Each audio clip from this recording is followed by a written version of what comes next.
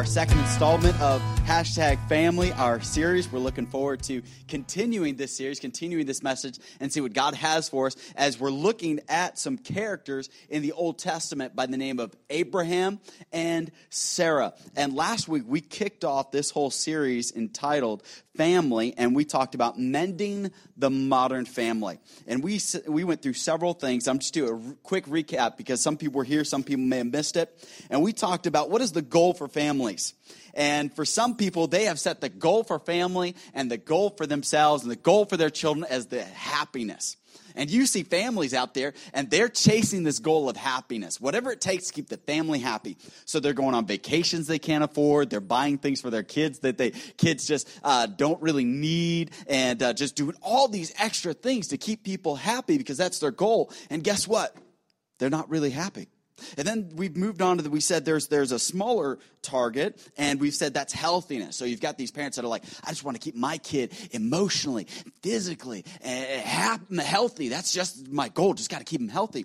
But the problem is we're missing the fact that Jesus and throughout Scriptures taught the principle it's not about being happy or healthy. It's about being holy, and holy means to be like Jesus. And when we get that one right, the others are a natural byproduct. You do get joy. You do get happiness. As you read the end of the Psalms 146, the whole entire Psalms is about happiness. So don't tell me God doesn't want you to be happy. He just doesn't want you to make that the object of your focus, that center point for you. And so we need to get the order back in. And then we also said there was a priority. We said that the priority was God first. And then we said, next, it's marriage. And then third, it's children. And today, as you look at priorities, and today, as you look at how people have structured their families, you can see that order is all out of whack. And we wonder why our lives are in disorder. It's because we put God out of order. And so once we get God back in his proper place, we find that there's order once again in our families and in our lives. And so we're going to continue this week, but this week we're dealing with relationship rescue, restoring relationships. Because the reality is there's always in every family, there's going, and you can't avoid it. There's going to be those fights. There's going to be arguments. There's going to be things that create rifts in the relationship.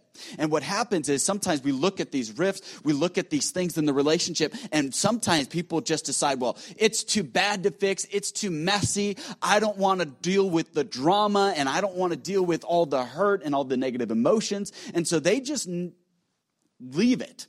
And instead of doing that, we want to see this morning, how do we handle those moments when there is a rift in the relationship, when there is something? Because I know people today, they have not spoken to their family members in decades. They don't call their parents. They don't follow up with people. There are people that they are estranged from their own parents. They're estranged from other family members. And it happens because we allow something in the relationship to cause a divide, to cause a separation. And we need to get back to the point where we're saying, you know what? We're not going to let anything ruin the relationship. We're going to rescue. We're going to restore this relationship. So what we're going to do, we're going to get back to Scripture. Last week, we started in chapter 15 of Genesis, and we left off in chapter 16. We're going to pick up right where we left off at chapter 16. So if you have your Bible, you can pull it out. If you don't, not a problem. We'll have it up on the screen, and we'll also have it in your worship guide. You could just pull that out, all right? Let's read the Scriptures. Can we do this? Let's stand out of respect for the Word of God. We haven't done this in a while, and I want to have a stand, kind of get the blood flowing, get a little exercise here. And we'll read beginning in verse number 3, okay? Here's what the Bible says. And Sarai, Abraham's wife, took Hagar, her maid, the Egyptian, after Abram had dwelt 10 years in the land of Canaan, and gave her to her husband, Abram, to be his wife. Verse 4, and when he went in unto Hagar, and she conceived, and when she saw that she had conceived, her mistress was despised in her eyes. Basically, here's what happened, okay? So here's this maid that was a servant that they had gotten when they were in Egypt. She is a servant of Sarai. Sarai cannot have children. She wants children. Abraham wants children, but they can't have any. So they decide to go kind of a surrogate route, and Sarai says, hey, take my maid Hagar and take her and have a child by her. This was kind of Sarai's idea. She comes to it, and this happens, all right? And so they have this union. They get together. She conceives. She has a child. Now, all of a sudden, Hagar, the servant, she starts getting a little bit uppity. She starts thinking that she's kind of all that. And she thinks she's on a different plane. So she starts treating Sarai poorly. So here's what happened, verse number 5. And Sarai said unto Abraham, my wrong be upon thee, or be upon you. This is your fault. And it's amazing how in a relationship, isn't that what we like to do? When we start something, we look for somebody else to blame. That's just human nature, all right? And she said, my wrong be upon you. I have given my maid unto thy bosom. And when she saw that she had conceived, I was despised in her eyes. The Lord judged between me and you. But Abram said unto Sarai, behold, this is your maid.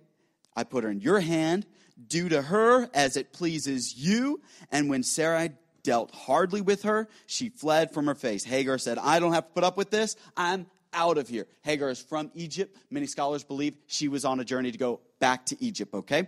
Verse number 7, and the angel of the Lord found her by a fountain of water in the wilderness, by the way in the fountain, the way to Shur. And he said, Hagar, Sarah's maid, whence comest thou? Or where are you coming from? Question. And where are you going? Question. And she said, I flee from the face of my mistress Sarah. And the angel of the Lord said unto her, return to thy mistress, and submit thyself under her hands. And the angel of the Lord said unto her, I will multiply thy seed exceedingly, that it shall not be numbered for multitude. And the angel of the Lord said unto her, behold, thou art with child, and shalt bear a son, and shall call his name Ishmael, because the Lord hath heard thy affliction. All right? Now, before you get seated, you got to find 3 people, and you got to say, go Niners, whether you're a Niners fan or not. Find 3 people, high five them, say, go Niners, 3 people. And if you can't say it, and this is going to cause a divide, that's fine. Just find 3 people.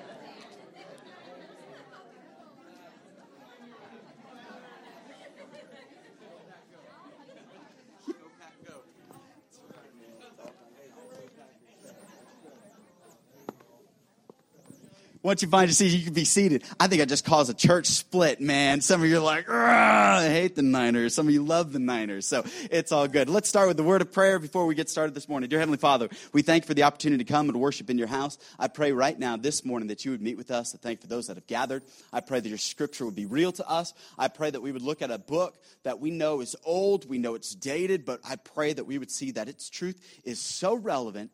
It's so powerful. It's so practical. It's so helpful that it would change our lives today, this Sunday, September 20th. I pray that we would apply it and our families would be better for it. We love you. We pray that the 49ers would win, and we pray for the Raiders too, that they would also win too. Lord, you know they need your help. We love you. Pray this in Jesus' name.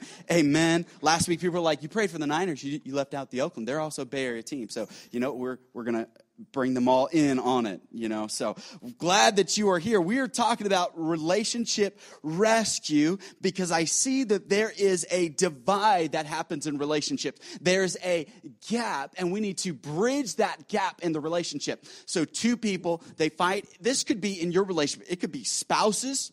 It could be children and parents. It could be a spouse with their in-laws. It could be a spouse with their own parents. This could be with extended family. I can tell you what, in this room alone, I guarantee you've had moments with family where you're just like, I don't want to be around them. I don't want to go to that family function. I don't want to talk to them. I want to ignore them, delete them on Facebook because, I'm just frustrated by them. They just make me so mad. And so what can happen in the family, there can be these rifts, there can be these divides. But we need to understand that even though every family will fight, your family will fight, your family is worth fighting for. God put you in that family for a reason. God gave you that family. And there's something about it where God is saying, hey, I put you there. I want you to fight for that family. So maybe there is an estranged son or daughter. Maybe there isn't the relationship you would like with your parents. Or maybe there is some distant relationship that you haven't talked to that person. You know the last conversation didn't go well. There were things that happened that you're kind of embarrassed by. And you know right now that you have never made things right. And there's this gap. Well, this morning we want to talk about bridging the gap in the relationship. Because a bridge helps you get from here to there. And that's what we want to do. So by way of introduction this morning, I'm going to put a bridge up on the screen. As soon as you see the bridge, I want you to tell me what that bridge is. Let's put it up on the screen. First bridge. Can anybody tell me? Shout it out. Oh, that was too easy. So easy. Let's get a little bit harder. Let's throw another bridge up there. See if you can get it. Bear with us. Oh, okay. Some of you are like, is that the Bay Bridge? It's the Bay Bridge. Here's a really hard one. Some of you that commute in the Bay Area, you'll know this bridge. Let's go to the next bridge. Yes, there we go. A few of you still knew it. I wasn't sure if you guys would get that one. All right, let's go to the next bridge. Brooklyn. Who said Brooklyn? You got it. That's the Brooklyn Bridge. Let's go to the next one.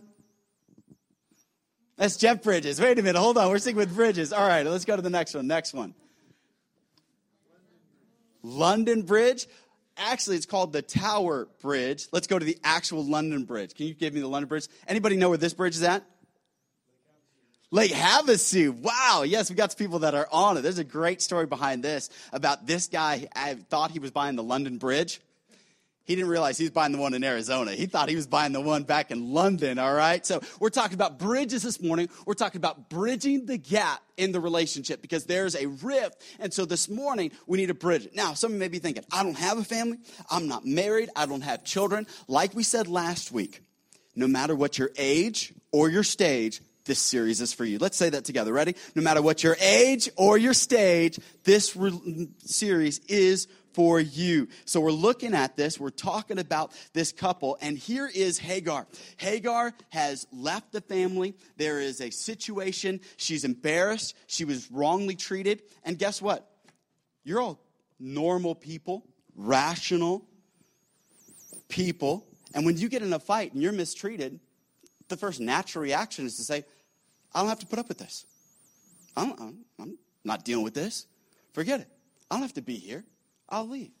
I know some people, they intentionally park their car when they go visit certain family members. They park it in case they need to leave real quick. They don't pull in so the front of the car is facing the garage. No, they have it facing the other way in case they need to get out and leave. It's set so they can go quickly. So some of you may be at that point where you're like, yep, that's how I point the car so I can leave if I need to leave. Well, here we see that this is Hagar's reaction. She's mistreated, and so she wants to leave. She said, it's done. I don't care. I'm leaving, and that's what she does. But I want to tell you, if you are going to have a strong relationship this morning, you need to lead and don't leave.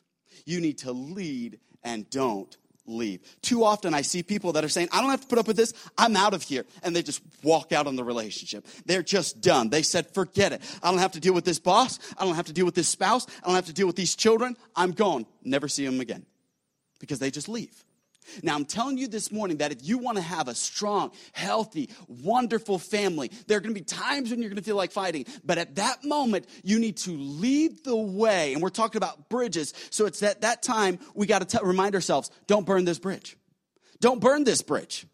And there are some people this morning, there are relationships that you know you've burned. You know with that person, maybe even with your spouse, there's that moment and you guys both know it and you've never quite fully dealt with that issue. You're just hoping that it just kind of doesn't come back. But the problem is these issues always resurface.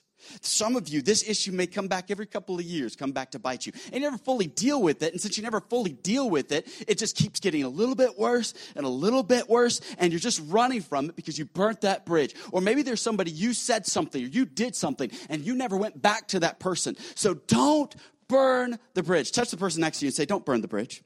Don't burn the bridge. Don't burn the bridge this morning. We're trying to build the bridge. Let's not burn the bridge. But here's Hagar. What's she doing? She's running. Instead of leading the way and saying, hey, wait, I was mistreated, but let's restore the relationship, she's running from the relationship. She said she's going to flee from it. You know why we run? And we said this last week. Because we have a thirst to be first. That's why we run. You run in the relationship, I run in the relationship because I'm mistreated and I want my way and I've got to have my rights. And so if I'm not treated how I think I should be treated, guess what? I'm out of here. We all do it because we have a thirst to be first. And if we're ever mistreated, we say, nope, I don't have to put up with this. I'm out of it. But I want you to write this down. If you run, you won't restore. If you run, you won't restore the relationship. And so our country is riddled with families that are broken and hurting and people with deep, deep wounds because somebody ran out on the relationship. Now, I'm not talking about little cutesy stuff like our first crush, how she broke your heart. You made in craft class that little heart, and you put in that little heart, I like you, and put 2 little boxes. Do you like me? Check yes or check no. And she checked no, and the whole school saw it, and now you're humiliated, and you've never gotten over it. No, I'm talking about some of you have deep wounds where guess what? Mom wasn't there, or dad wasn't there, or that person that you trusted to take care of you didn't. You were abused. You were hurt. You were mistreated. You were left behind. You were left out. You were bullied. Something bad happened, and all of a sudden you've got this deep wound, and you just try to cover it up and just try to get by because somebody ran out. What often happens is what we see as an example, many times we follow that example. So here's Hagar. She's leaving. She's running out on the relationship. She's walking out. She says, I'm not going to restore. I'm not going to stay here. And today, America especially sees this as an epidemic. Since 2004, guess what? The normal family is no longer a husband and wife with 2.3 kids. That's gone. One married couple. No. Since 2004, the average family in America is now what we call the blended family, meaning their stepchildren, meaning their stepmom, their stepdad, or it's single mom, and its dad lives over here. That is the normal family in America, and that shouldn't be. It shouldn't be.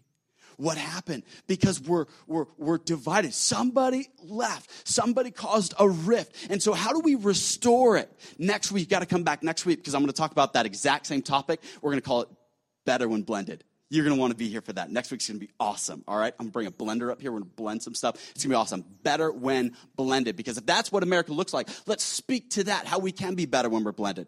And some people say, well, maybe I did make a mistake. We're not here to beat you and shame you about a mistake. That's not what we're here to do. We're to say, hey, here's the reality. Let's build from that. If this is what we have, let's build. Let's make something great out of it. So let's not run. Let's lead the way in restoring the relationship. But we said we need to build the bridge. Let's not burn the bridge. But I do have to interject here.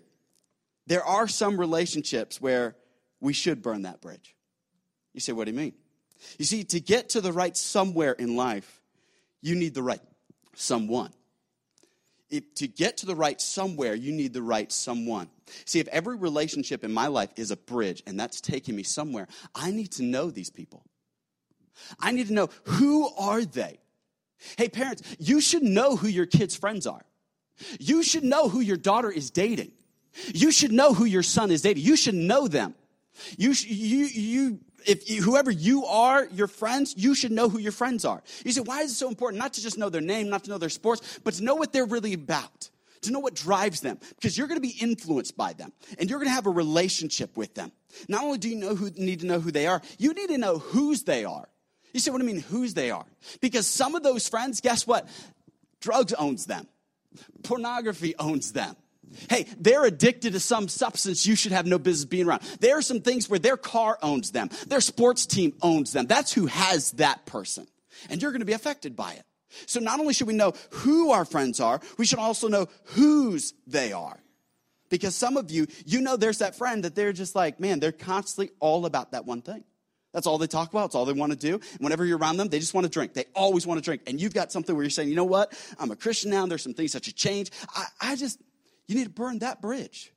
There are some bridges you just say, I got to burn that bridge. Not only do you need to say who they are, whose they are, but where are they taking you? Where are they taking you? Because you're influenced by your friends. You're going to be, this morning, I was reading in my devotions in 2 Samuel. The Bible talks about a horrific story in the life of David. David had several children from several different wives. He had one son whose name was Absalom. Absalom had a sister whose name's Tamar. And then he had another son. One of his sons raped his own sister. And then Absalom murdered him.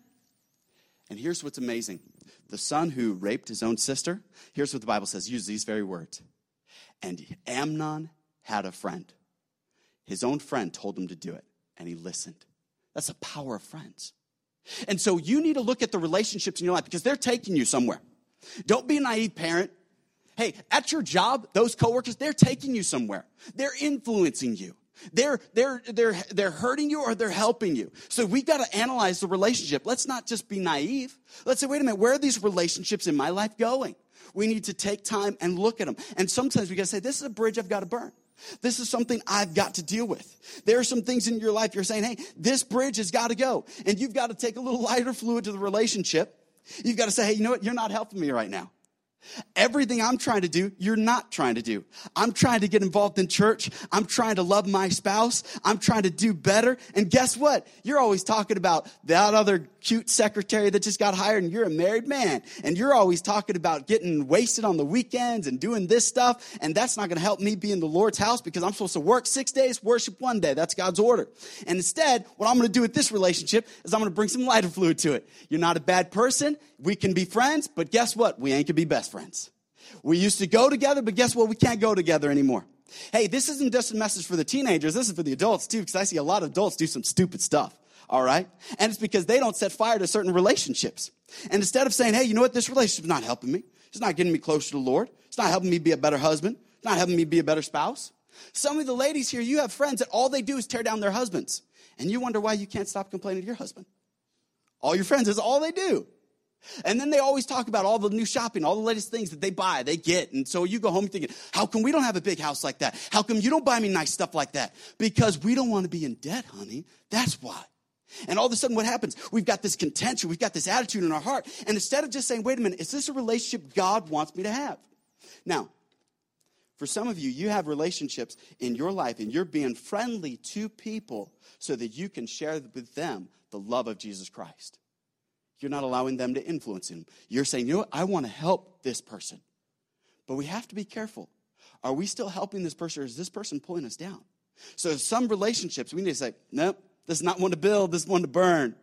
And I see it too much happen in churches where we are not guarding our relationships. And we just wonder why people don't make it. I'm going to tell you what, if you want to have a happy, successful marriage, find people who have a happy and successful marriage and hang out with them. You have people that are doing a good job in this church raising their kids. Hang out with them and you're going to raise some good kids. Why? Because nearness is likeness. It just happens. You ever see a husband and wife who've been married for like 50 years? They start looking like each other. I kid you not. They start acting like each other. Their mannerisms are the same. They start looking alike. And you get to a certain age where you can almost wear the same clothes. I've seen it. I kid you not. They start wearing each other's clothes. And I saw this one couple. They always used to shop at a Costco I used to work at. They wore identical clothes. They even looked kind of identical. She would cut her hair real short, kind of curly, wore glasses, wore these weird pants, and he wore the same thing, dressed exactly alike. And they just kind of looked alike. It was incredible. Some of you, your children, I look at your children, I'm like, wow, they look just like you. And then I find out they're adopted, and I'm like, there's no way. There's no way that is your child. That is your child. Why? They take on your characteristics. They look like you. They talk like you. They act like you. And I'm thinking, you know what? That's because we mirror movement. It's scientific. You mirror movement. You say, what do you mean? I'll prove it to you. You go up to a baby, you go in our nursery right now, and if you look at him, you smile real big, that baby's naturally going to smile right back at you. Now, if you go up to that baby, and you go, boo, like that, and then guess what they're going to do? They're going to freak out, the mom's going to slap you, and it's going to be bad, and we're going to have to kick you out of the church, something like that. Just don't be scaring little babies. Why? Because we mirror movement. You ever walk through the mall? Try it this afternoon. When you go downstairs, just look somebody in the eye, complete stranger, just give them a big old smile. They're going to think you're crazy. They're going to think you're on something. But guess what? They're going to kind of smile back. Why? Because we mirror movement. So if we mirror movement, and if we're so reactive to the relationships around us, we need to take careful inventory. Who are we allowing into our lives? We need to be very careful about it. Because I think we don't put up enough guard. And so this morning, there may be a relationship you need to say, you know what? There was a time when I used to go with you, but we can't anymore. Because you and we're heading in two different directions. So this is a bridge. I'm going to burn this bridge. So we need to lead before we leave. We need to lead in that restoration. Hey, mom, hey, dad, let's lead in that. Let's be the first one. Let's be the one to step up to the plate. And I'm going to tell you what, there have been times when I have messed this one up. I promise you, I have messed up big time, but you always have to have that moment where you come back and say, I'm sorry. Be the first one to say, I'm sorry. And I'm going to say something. It's a little bit easier for the guys to say, I'm sorry in here than it is the ladies. Now, I know all the ladies go, shh. I know instantly you just want to, shh. Don't. Just hold on for a second. Because you want to see our behavior change first. You kind of want us to prove that we've changed first. You see, the guys, we kind of just get over it. Like, 25, 30 minutes. We may yell, scream, kick the cat, kick the dog. Not the dog, the cat for sure. But, and then all of a sudden we come back and, hey, baby, how you doing? And you kind of try to snuggle up to them. And they just slap, don't touch me, get away, get away. Because you gotta earn that apology. They want you to earn it. I figured out my wife. She's awesome. I just got to start ironing, cleaning, just doing something. And man, just give her an hour or two, we're good. We're good. It's all good. Just got to clean something. Just got to act like I'm doing something. Just build something. I don't know what I'm doing. I take a hammer, just act like I'm fixing something. And all of a sudden she's like, oh, he's getting to that to-do list. And then all of a sudden later on that night, it's all good. I'm telling you. So I want you to understand it's not too hard to figure these people out, but we've got to be the first one to lead the way. Now, the ladies, they might take a little while, okay? You may have to prove yourself a little bit to them, but let's lead the way. Not only just with our spouses, but what about with our children? Now, this is really hard for me, and this is still a work in process. My children are 5 and 3, and they see me do some things that I'm not always proud of. But can I tell you right now, I know that they're watching me. So the other day, about a week ago, I did something that I shouldn't have. I yelled and I screamed. You know what I did after we got out of the car? I got down, looked him in the eye, said, guess what? Daddy shouldn't have yelled. That was wrong of me. We don't need to yell. Do you forgive me? Austin went like this. Want to see my booger? We're having a moment, son. This is like I'm tearing up talking to my 3-year-old son, and he's just like, want to eat it? I'm like, no. But can I tell you what? Years from now, they're going to know that no matter how big the man may be, he should never get too big to get down on a knee and say, I'm sorry. Be leading the way. And I'm telling you, I'm not perfect. But this is one of those things where we just, in our home, and Jane and I, we've just tried to lead in this, that we're going to be the first one to apologize. We're going to fight to apologize first. Now, I know what some of you are thinking. We're going to get to this. I don't feel like apologizing. I know. We're going to get to that because the feeling always comes afterwards. So we lead, we don't leave. Also, we let go, we don't hold on. We let go. Notice, if you would, verse number 8. The Bible says, and he said, God speaking to Hagar. And he said, hey, where did you come from and where are you going? She has a decision. She said, hey, I came from here, I left Abraham's house, and I'm going home. But God stops her and says, wait a minute. I'm going to stop you. You're at a crossroads. What decision are you going to make? And here's where a lot of you are at. We've said, don't burn the bridge. Have you ever heard this idiom? I'll cross that bridge when I come to it. How many ever heard that one? What does that mean? I'll do it later, huh? That's what it means. I'll do it later. My wife will ask me this question. Hey, what are we going to do about next January? I'll cross that bridge when I come to it. Because I don't like to get too far out. I like to think a couple weeks, couple months, and I'm working at this. But she's already in 2025 when Megan graduates college. She's like, what are we going to do there? We'll cross that bridge when we come to it. She'll just kind of work a part-time job. It'll be all right for college and everything. And some of you guys are doing that with your relationship. You're like, no, I'm not going to work on making things right. I'll just cross that bridge when I come to it. There are some things you don't delay, you do today. Can we just say that? Touch the neighbor next to you. Say, don't delay, do it today. Don't delay, do it today. When it comes to restoring the relationship, don't delay. Do it today. Don't wait on this. Don't wait to make things better. You mean you and your spouse like to be angry at each other day after day after day after day? You mean you like that lumpy couch? You mean you like waking up feeling like you didn't get a good night's rest? And so now you go to work all week grumpy and upset because you've been sleeping on the couch and you and your wife haven't been getting along, or you and your children haven't been getting along. You want to keep going through that? How about we just deal with the issue? You say, well, no, I just don't want to deal with it. That'll get messy. There's going to be the drama and the trauma. You need to deal with that instead of just going on. But you know what I see a lot of people do? They make bitterness their buddy. And they make hate their homie. You see what I mean? Some of you just enjoy the bitterness. The world owes you, and you kind of like that. You kind of feed off of it. You like the victim mentality. You just kind of make bitterness your buddy, and hate is your homie. You just hate that person. But you actually don't hate that person. You just like hating. There's a part of you, it's just easier to hate instead of actually dealing with it. Instead of saying, you know what, there are some raw emotions here. There are some hurt. There is some wrong. I don't want to face it. Hagar didn't want to face it. She said, I'd rather run from it. That's a natural tendency. And some of you have something going on right now, and you're saying, I'll cross that bridge when I come to it. Guess what? You came to that bridge. You came to church today. It's time to cross that bridge. The message for you is let's cross that bridge. Let's deal with it. Let's not wait another day. The Bible says this, let not the sun go down upon your wrath. Meaning, don't go to bed angry. Don't go to bed with this thing hanging over your head. Deal with this. But so many people, you have stomach ulcers, you have stress, you have back pain, and it's all because you got this bitterness, and inside you're tense and you're irritated and you can't deal with it, and you're wondering why you're having health problems. It's because you're so wrapped up with this thing, you're not dealing with it. And Hagar, God asked her the question, hey, what are you going to do? You going to keep running? Or are you going to deal with this? Where are you going? I want to ask you that same question. Where are you going with this? Are you going to cross this bridge? Or are you going to run from this bridge? Because the bridge is there. You say, well, I'll cross that bridge and that person gets right. Can I tell you this? Unforgiveness for a Christian is unforgiving. Let me say it again because that was so good. Unforgiveness for a Christian is unforgiving. Can you imagine a Christian who doesn't forgive? I can't imagine it. Because the Bible says this. The Bible says that Jesus, as he died on the cross for your sin and my sin, one of the final statements that he said to his Father in heaven, he said, Father, forgive them. Because they don't know what they're doing. And you're telling me that you can't forgive somebody who hurt you.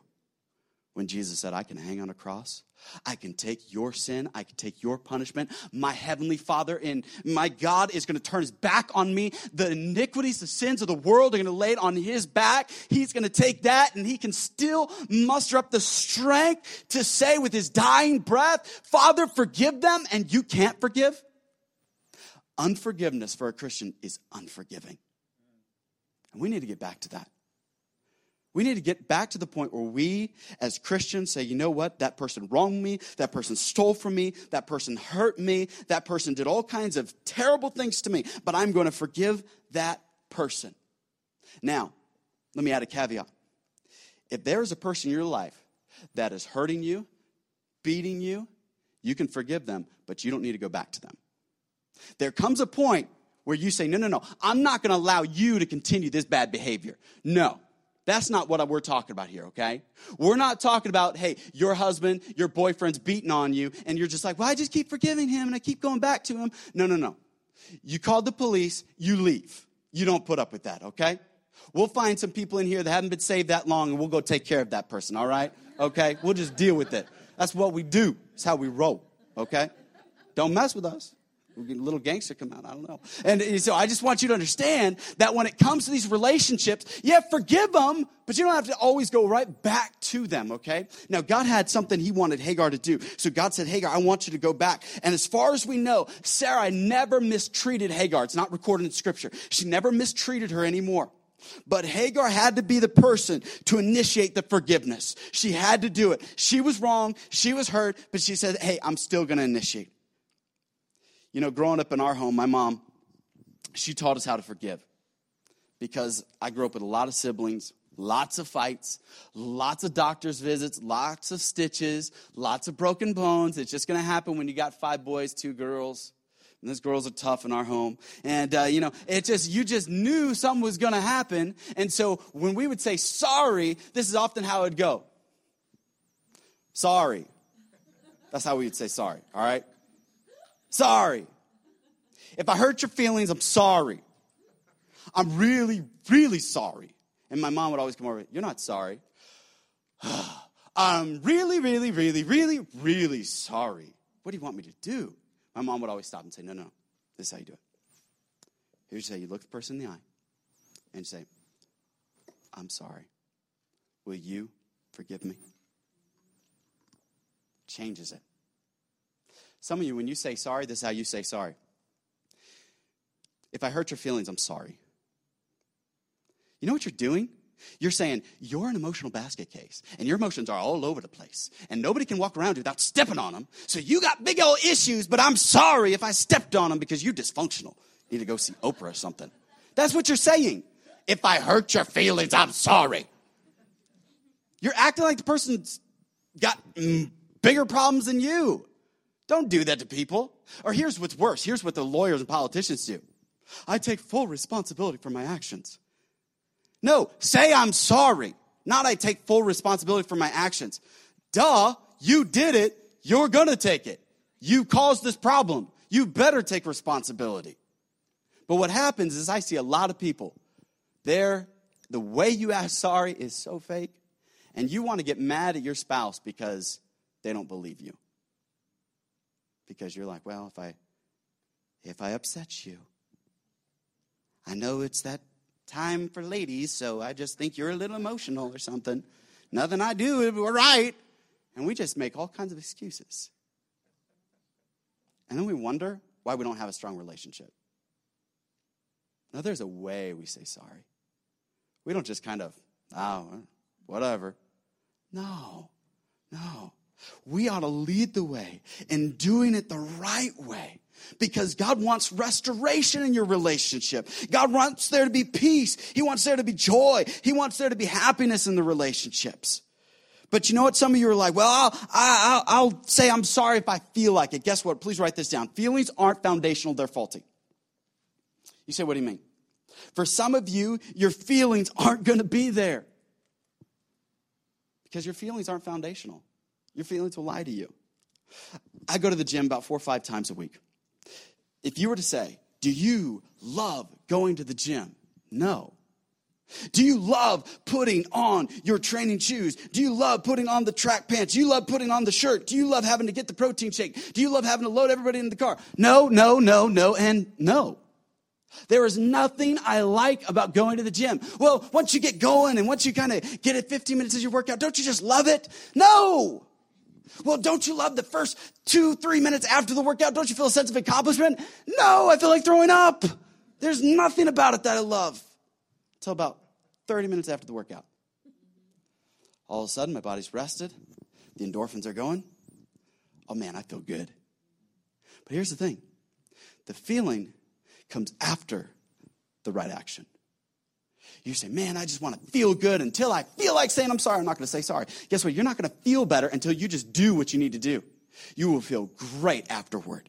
Once you restore that relationship, once you call that person, and it's going to be hard to call that person. It's going to be hard to humble yourself, even though, guess what? They may have done more wrong than you did. Throughout Scripture, Jesus taught, hey, it's not about the offender. It's about the offendee. A lot of times we like to focus on the person who offended us, the offender. And God said, no, it's the offendee. It's you. I'm responsible for my response. So when I mess up, I fess up. Because guess what? When I blow it, they know it. All right? So let's just get real and say, you know what? Hey, it's my fault. I'm going to own up to this. I'm going to say sorry. I'm going to lead the way in this. I'm going to be the first one. Let's be a church where we say, you know, we're going to restore this relationship. We're going to work hard for this relationship. We may fight, but we are going to fight for this relationship. The Bible says this, Matthew 6:12, in the Lord's Prayer. You know the Lord's Prayer, hallowed be thy name, thy kingdom come, thy will be done. Here's what Jesus said. He said, and forgive us our debts as we forgive our debtors. Why would he use debts and debtors? Because to forgive someone means to cancel the debt, never to have it come back. Some of you never actually cancel the debt when you say, I'm sorry. You're like, I'm still going to hang on to it. I don't know. I've talked to my wife, and she's told me about some things, and we've talked about it. There are some cultures that they actually like to hold on to things over your head and kind of hold it over your head. Like, remember that one thing that I did for you 15 years ago? You owe me. And you're like, what it makes you want to do is never ask them for any help. Never ask them for any favors, because you know for the next, however long they live, they're going to hold this over your head. And if you're that type of person, that's against the word of God, because the Bible says, cancel the debt. Forgive them that debt. Cancel it like it never happened. Thirdly and finally, lift them up. Don't bring them down. Notice, if you would, verse number 11. The Bible says, And the angel Lord said unto her, Behold, thou art with child, and shalt bear a son, and shall call his name Ishmael, because the Lord hath heard thy affliction. You know what's so powerful about this? And we're going to kind of wrap it up around these thoughts, is the fact that we have here, the Bible says the angel of the Lord appeared. This is the first time the angel of the Lord appears. Now, let me get kind of deep Bible for you for a second, okay? The angel of the Lord is a pre-incarnate Christ. You say, what do you mean? Christ, Jesus didn't start to exist once he was born on planet Earth, okay? When Mary had Jesus, Jesus was already alive, okay? That's when he took human form. But there is pre-incarnate. In the Old Testament, he appeared. In certain situations, Jesus, the pre-incarnate, before he took on human flesh, he appeared on earth. And the first time Jesus does is to meet with Hagar. You know what's powerful about that? Because here is an abused woman with an unborn child. And Jesus says, I want that one. I want that case. Shows how much Jesus cares about the unborn. Shows how much Jesus cares about the unborn. And I'm going to go on a little quick rant. You just hang on with me. The fact that our country has neglected the unborn is a horrible blight on our country. The fact that politicians would get up and ignore the atrocities that are happening right now is shameful at best in our country. And we've got to get back to the point where we say, wait a minute, if Jesus said, hey, your son's name is going to be Ishmael. You know what Ishmael means? It means God hears. That's what God said, hey, I'm going to name this one. That guess what, Hagar? God hears you. Yes, you have been hurt. You've been neglected. You have an unborn baby. And guess what? You're out here in the desert on your own, on your way to Egypt, not sure if you're going to make it. And you're discouraged and you're distraught. Guess what? Jesus is here. Jesus steps into that situation and says, I care about you. Not only that, the name of the well is God sees. Not only does God hear, it's God sees. She's at a well on Shur. And guess what? They named the well God sees. So God saw her and God heard her. And here she is in a horrible moment. And God says, I'm right here. You know what she could have done? She could have easily just hold on.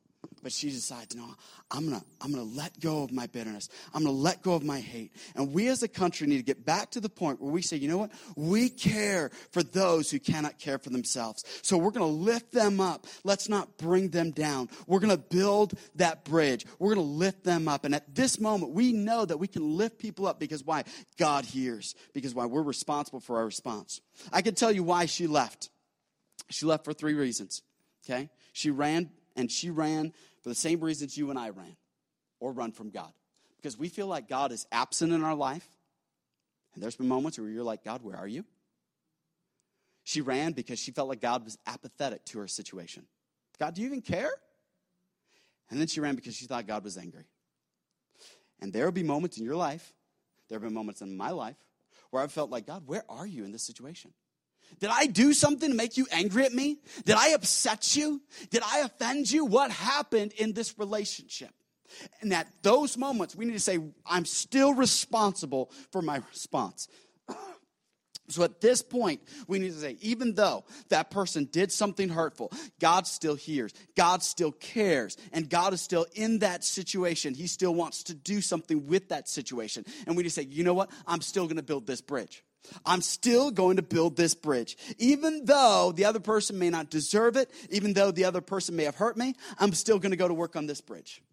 I'm going to still do some building. I'm still going to grab my tool belt. I'm going to strap it on, and I'm going to go to work. Because that's what church is all about. Church is all about giving you the tools so that you will go to work. Not so you can sit here, drink some free coffee, eat some free donuts, and get some free entertainment because this white boy don't know what he's doing. No, that's not what it's about. It's about you equipping yourself to restore the relationships. Because I guarantee you on Monday, there's going to be somebody at the office. There's going to be somebody at school. There's going to be somebody in the home. Something's going to happen, and you're going to be frustrated. You're going to be irritated, and you're going to want to say, forget it. I'm done. I've had it. And it's at that moment you're going to say, wait a minute. I got this tool on Sunday. I got some stuff in my tool belt to help me with this relationship. It gave me some hope.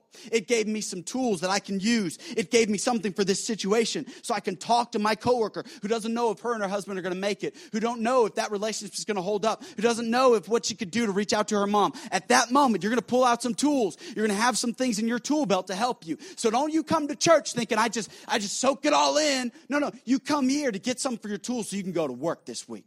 It's a work order. Church is about getting to work on our lives. It's about getting to work on our families' lives. It's about getting to work in our communities. It's about getting to work in our cities. It's about getting to work at our jobs. It's about doing more than just saying, hey, it's all about me. Don't hurt me. Don't offend me. Don't bother me. And if you do all those things, then we good. No, we need to get away from that attitude. It's, hey, I got my tools, and I'm going to work this morning. I'm dropping some tools, but that's all good. But we need to say, hey, where are my tools? Some of your tool belts, you got nothing in them. Nothing in the tool belt. And you're wondering why your life is jacked up. So you ain't putting anything in the tool belt. Every week, we give you a worship guide that has notes. All week, I studied to get those notes, to give you something. You just take those? Do you even look at them throughout the week? Hey, guess what? We got growth groups. You know what growth groups do? Tools. Tools. Help you. Hey, we got people that want to pray for you. We got people that are opening up their homes. They cook free food. And it's good, too. And guess what? You can go and you get some tools in your tool belt, and you're telling me, no. And you're wondering why your life is jacked up? Come on now. You got all the tools you need. You don't have an excuse. We don't have no excuse why our relationship isn't awesome. Come on, you and your kids can get along great. We're going to give you some great tools. This series is going to be an encouragement to your family. This series is going to be a help to you. We're going to have some great families. We're going to have some great marriages in this church. We're going to have some awesome kids in this family. We're going to have some great people coming out of this church. Why? Because we're going to constantly, week after week, give you tools in your tool belt so that you go home and you say, hey, I'm ready. Satan, bring it on. World, bring it on. I got some tools. I'm ready to go to work. Because I got my hard hat, I got my hammer, I got my nails, I got my level, I don't even know what these tools are. I just threw them in there. I couldn't even name them if you wanted me to. This is just impress Jane. That's all it is. I went and bought some old rusty tools. I said, give me something that look used, okay? So she thinks I know what I'm doing. I just bang on stuff. I don't know what I'm doing with any of these things. It just looks there. I don't even know if they're mine. I probably borrowed them from a neighbor or borrowed them from one of you. I may owe you some tools. But I want you to understand, this week, don't just take a message and just think, man, that was sure great. Hope that helps somebody else. No, help. It should help us. We should take these things, talk about them, work on them, saying, what in my life do I need to develop? What in my life do I need to change? What in my life is God saying, hey, let's go to work and let's build this bridge. Not when I'll cross that bridge when I come to it. No, I'm building this relationship. I'm working all I can. Because I think sometimes we leave with never leading. Lastly, Jesus built the ultimate bridge, didn't he? You say, what do you mean, preacher? I already mentioned the scripture. I'm going to mention it again. Because the Bible says in 2 Peter that Jesus died on a cross. The Bible says, who his own self bore our iniquities on his body on the cross, that we, being dead to sin, should live unto righteousness, by whose stripes we're healed. You see, the cross became the ultimate bridge. That means we have a bridge to cross. Let me say it again. The cross became the ultimate bridge. You and I have a bridge to cross. For some of you, the bridge is salvation. You've never put your faith and trust in Jesus Christ, ever. And so today, that's what you need to do. You need to say, you know what? I've never done this. Lord, I'm putting my faith, my trust, my hope in you. I'm doing that. And for some of you, it's time to make a phone call, write an email, somebody you need to talk to. There's a conversation you need to have, and you just say, hey, we're crossing this bridge. I'm crossing this. I've been running from it. I've been skirting around it. I haven't been dealing with it. We're going to deal with this. And it's going to be a little bit messy for a while. It's not easy. I remember the first time my parents taught me this lesson. I'm going to close with this. I lived in Morgan Hill. Some of you know that. My dad used to pastor in Morgan Hill. Used to be at Thrifty's Ice Cream in Morgan Hill off of Monterey Highway. Anybody remember the old Thrifty's? Good ice cream. It was cheap. We had a lot of kids, so everything was cheap. I remember one time we were checking out, and they had Zebra bubble gum. Any of you remember the Zebra bubble gum? tastes awful, but it was just cool because it had all the colors. And you know what I did? I can't even believe I still remember this. I was probably like 3 years old. Couldn't have been older than 3. Well, I took it. I took it home. I hid it in my pocket. I made it home. I ran into the bathroom. I closed the door, and I went to town on that zebra bubble gum. One piece after another. Just, oh, man, it's so good. All of a sudden, then, my parents came to the door. Micaiah, come out. Stomach hurting? Oh, uh-huh. No, it's not. They opened the door. All the wrappers on the floor. Where'd you get the bubble gum? I found it. No. They said, let's go. They said, get your piggy bank. Every kid, your piggy bank, that's your life savings, man. That's what you're going to buy that car with. That's what you're going to go to college with. I think I had like 37 cents. I don't know how much was in it. There was actually a couple dollar bills in there. So my parents took all the money that I had. They said, hey, we're going right now to Thrifty's. Didn't yell, didn't spank. I was like, this is going to be all right. I'm going to get away with it. We were driving back to Thrifty's to get more gum. Awesome. Man, my parents are learning. This is really good. That worked out so well. We get there, and they were like, can we speak to the manager? Speak to the manager? What in the world? All of a sudden, that manager came, and I couldn't say anything. I just broke down, bawling, crying. And my dad was like, you have to say you're sorry that you stole that gum. All of a sudden, I was like, I did just steal it. And I got scared. I thought I was going to jail. I was like, I didn't know they couldn't put little kids in jail. But I was like, I'm talking to the manager. And I started to get so scared. I'm bawling. I'm crying. And my dad was like, you have to say you're sorry. And then you have to pay it back for that gum. And I remember paying him back, giving him that money. And then I remember going home, not being able to sit down for a few days, because my parents, they believed in applying the rod of correction to the seed of knowledge. And so they just, they just did some stuff, and took care of it. Can I tell you what? That's a powerful lesson that's just stayed with me. It's kind of funny now looking back on it. But ever since that age, we realized, hey, when we mess up, we got to take care of it. Just get it right. So you may have a story similar, or you may have a really big story you need to deal with.